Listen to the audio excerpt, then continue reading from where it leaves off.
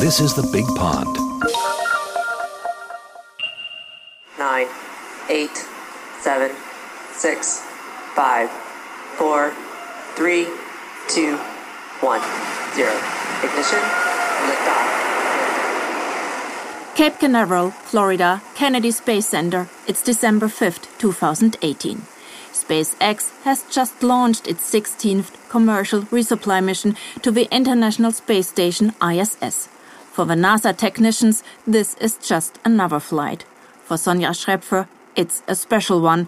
Over the past months, the German scientist has been working hard to get her test samples, some 80 tissue chips from her lab, ready in time to send them to the ISS. Now she's in Cape Canaveral, together with her team, watching the launch of a spacecraft that carries the valuable freight, one that is likely to have an impact on future space travel, into orbit. A feeling that is hard to describe, Sonja Schrepfer says. We were just standing there looking at the rocket, and we were told before by collaborators that we shouldn't make any pictures, we should just be in the moment and enjoy the launch. Since 2016, Sonja Schrepfer and her husband Tobias Deuse have been leading the Transplant and Stem Cell Immunobiology lab at the University of California in San Francisco. It is funded by NASA, the National Institutes of Health, and the Center for the Advancement of Science in Space. Schrepfer and her team study how zero gravity affects the body as well as the vascular cells and the immune system. By doing so, they hope to find out what may help astronauts to survive much longer stays in space. And there is more. Hopefully, the research will show new ways how patients on Earth who suffer from various diseases could be healed or at least find relief, as doctors have a better understanding of these diseases. Our group is focused on immune cells and the cardiovascular system, but other groups are working on muscle loss, on bone loss, on brain changes or the eye vasculature. So all those mechanisms we learn from the International Space Station will benefit patients on Earth.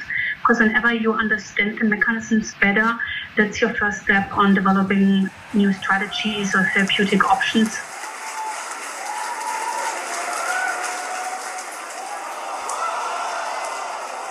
The day of the launch might be a big milestone in Sonja Schrepfer's research. It's the first time that she was able to send a set of about 80 tissue chips to the ISS National Lab. Tissue chips are a fairly new technology. They are bioengineered devices in the size of today's small computer flash drives. The chips allow scientists to mimic the function of human organs and of the body's immune system. Our group used a chip system where we rebuilt like the vasculature, for example, and then put the vascular stem cells and the immune cells together on the chip. And the chip system allows you flexibility. You can really build it according to your scientific questions.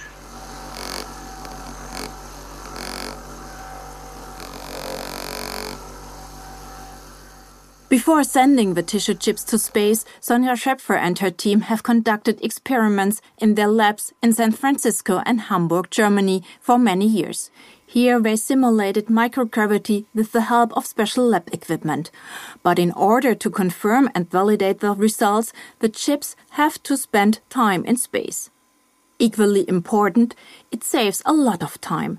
Scientists found out that in space one can make observations over the course of just a few weeks that otherwise might take months in a lab on Earth. The astronaut who handled our chips and put them into a cell incubator was Alexander Goertz. So for us it was a really nice experience, but the German astronaut who was coincidentally at the same time on the ISS was putting those tissue chips into the incubator.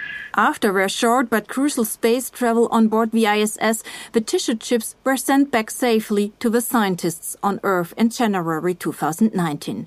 Since then, Schrepfer and her team have been evaluating the large amount of data. It's a long process and requires a lot of patience. However, the researchers already have a better idea of the changes that occur in human cells in microgravity.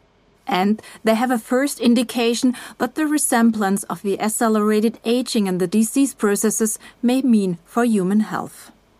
What we can confirm at this time point is that microgravity is a model for aging, and aging really differentiates your immune cells, and meaning that those immune cells are everywhere in your body and they have effects on your body own stem cells. And what is really interesting for us as scientists is when you return those samples back to Earth, you can really investigate if aging is reversible, because you can have those tissue chips in the lab and then do your experiments if the aging processes we saw on the International Space Station can be reversed.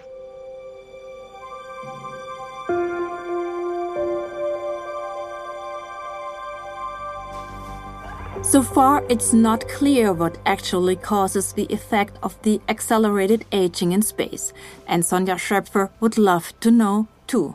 But the experienced scientist knows that one can't take a shortcut to early conclusions. First, you need to understand the problem in its full depth. If we understand what happens during aging with the immune cells, then the next step is more easier, because then you can really start thinking about developing something to stop that mechanism, to prevent it or to reverse it. But the biggest challenge in science is to understand the underlying problem. So that is what our study is really focused on, understanding what happens with the immune system in aging and how does that affect the stem cells in our body.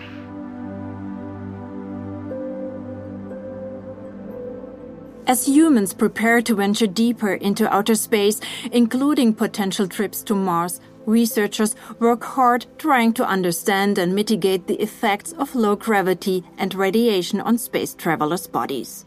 A trip to Mars would take at least almost 2 years of travel. So far, no human has spent so much time in space. No one really knows what effect prolonged microgravity will have on the human body. Scott Kelly is the American who spent the longest consecutive time in space. In March 2016, he returned from an almost 1 year-long trip to the ISS.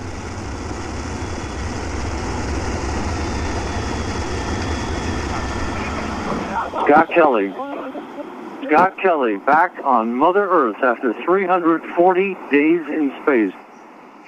Thumbs up. Like most our returning astronauts, Kelly was not able to leave the landing module without help. Of course, one obvious reason might be muscle loss, Sonja Schrepfer says. But it's not the only one. Changes in the cardiovascular system are another. What happens in space is that arteries, especially the artery from the aorta to the brain, they change in space in microgravity. And these changes cause thickening of those arteries, and the artery gets stiffer.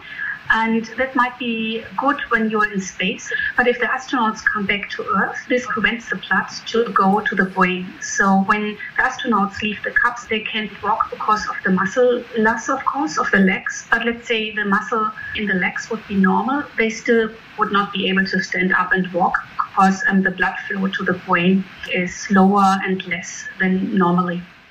A big problem which needs to be solved before humans can be sent to Mars. Because there, without ground crew, astronauts have to be able to leave the spacecraft by themselves and walk on their own feet right away.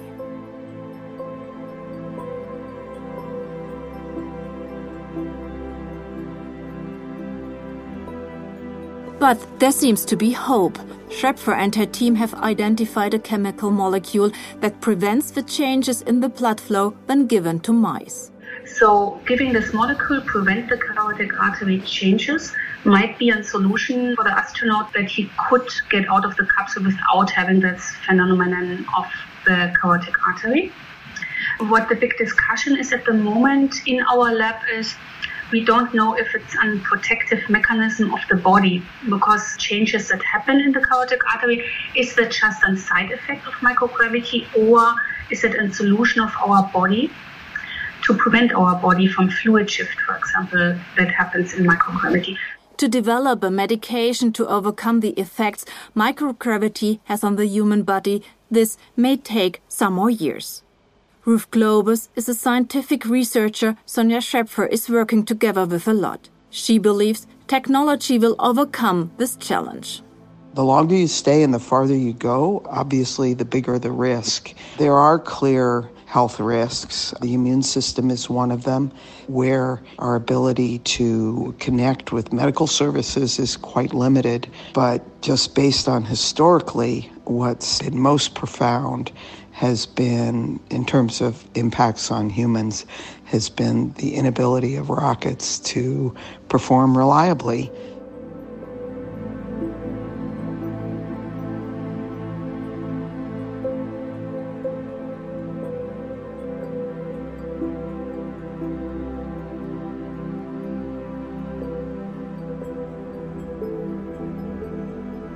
Being a successful professor in Germany, Schrepfer never thought of working for NASA, not until 2013.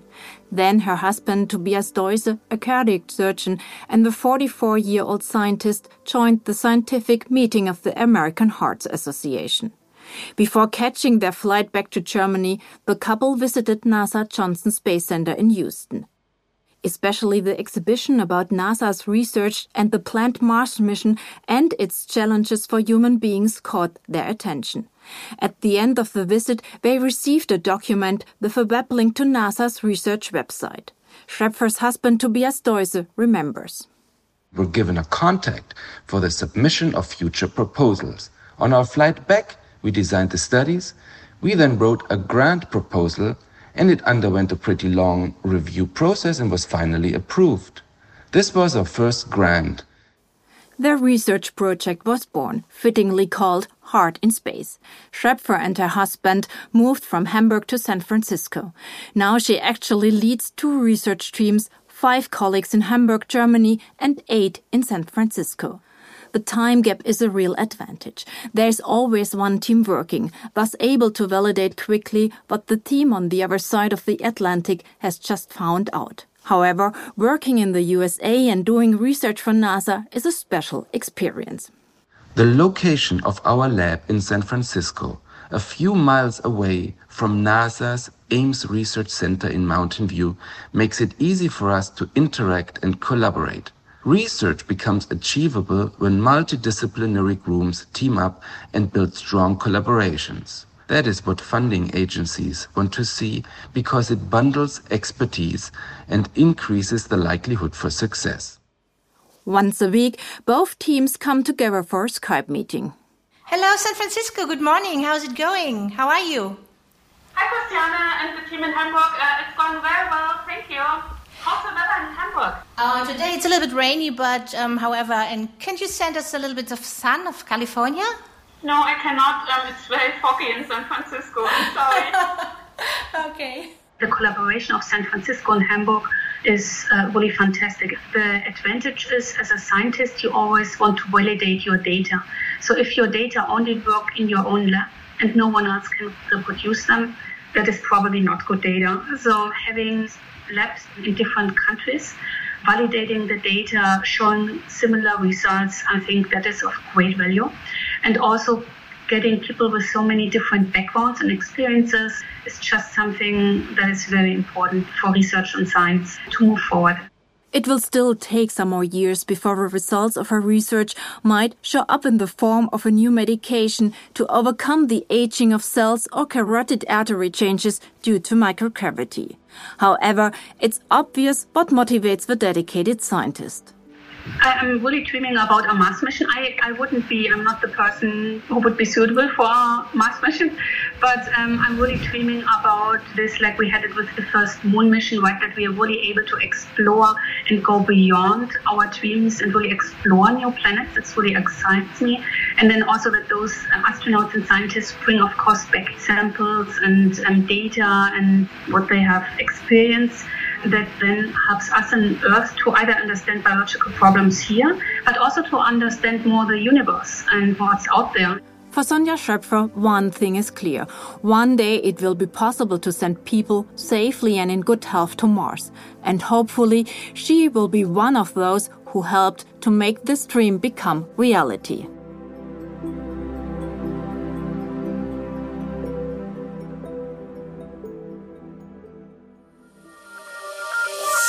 Wunderbar together. You've been listening to The Big Pond, a series of dialogues between Germans and Americans, coming to you from PRX and the Goethe Institute.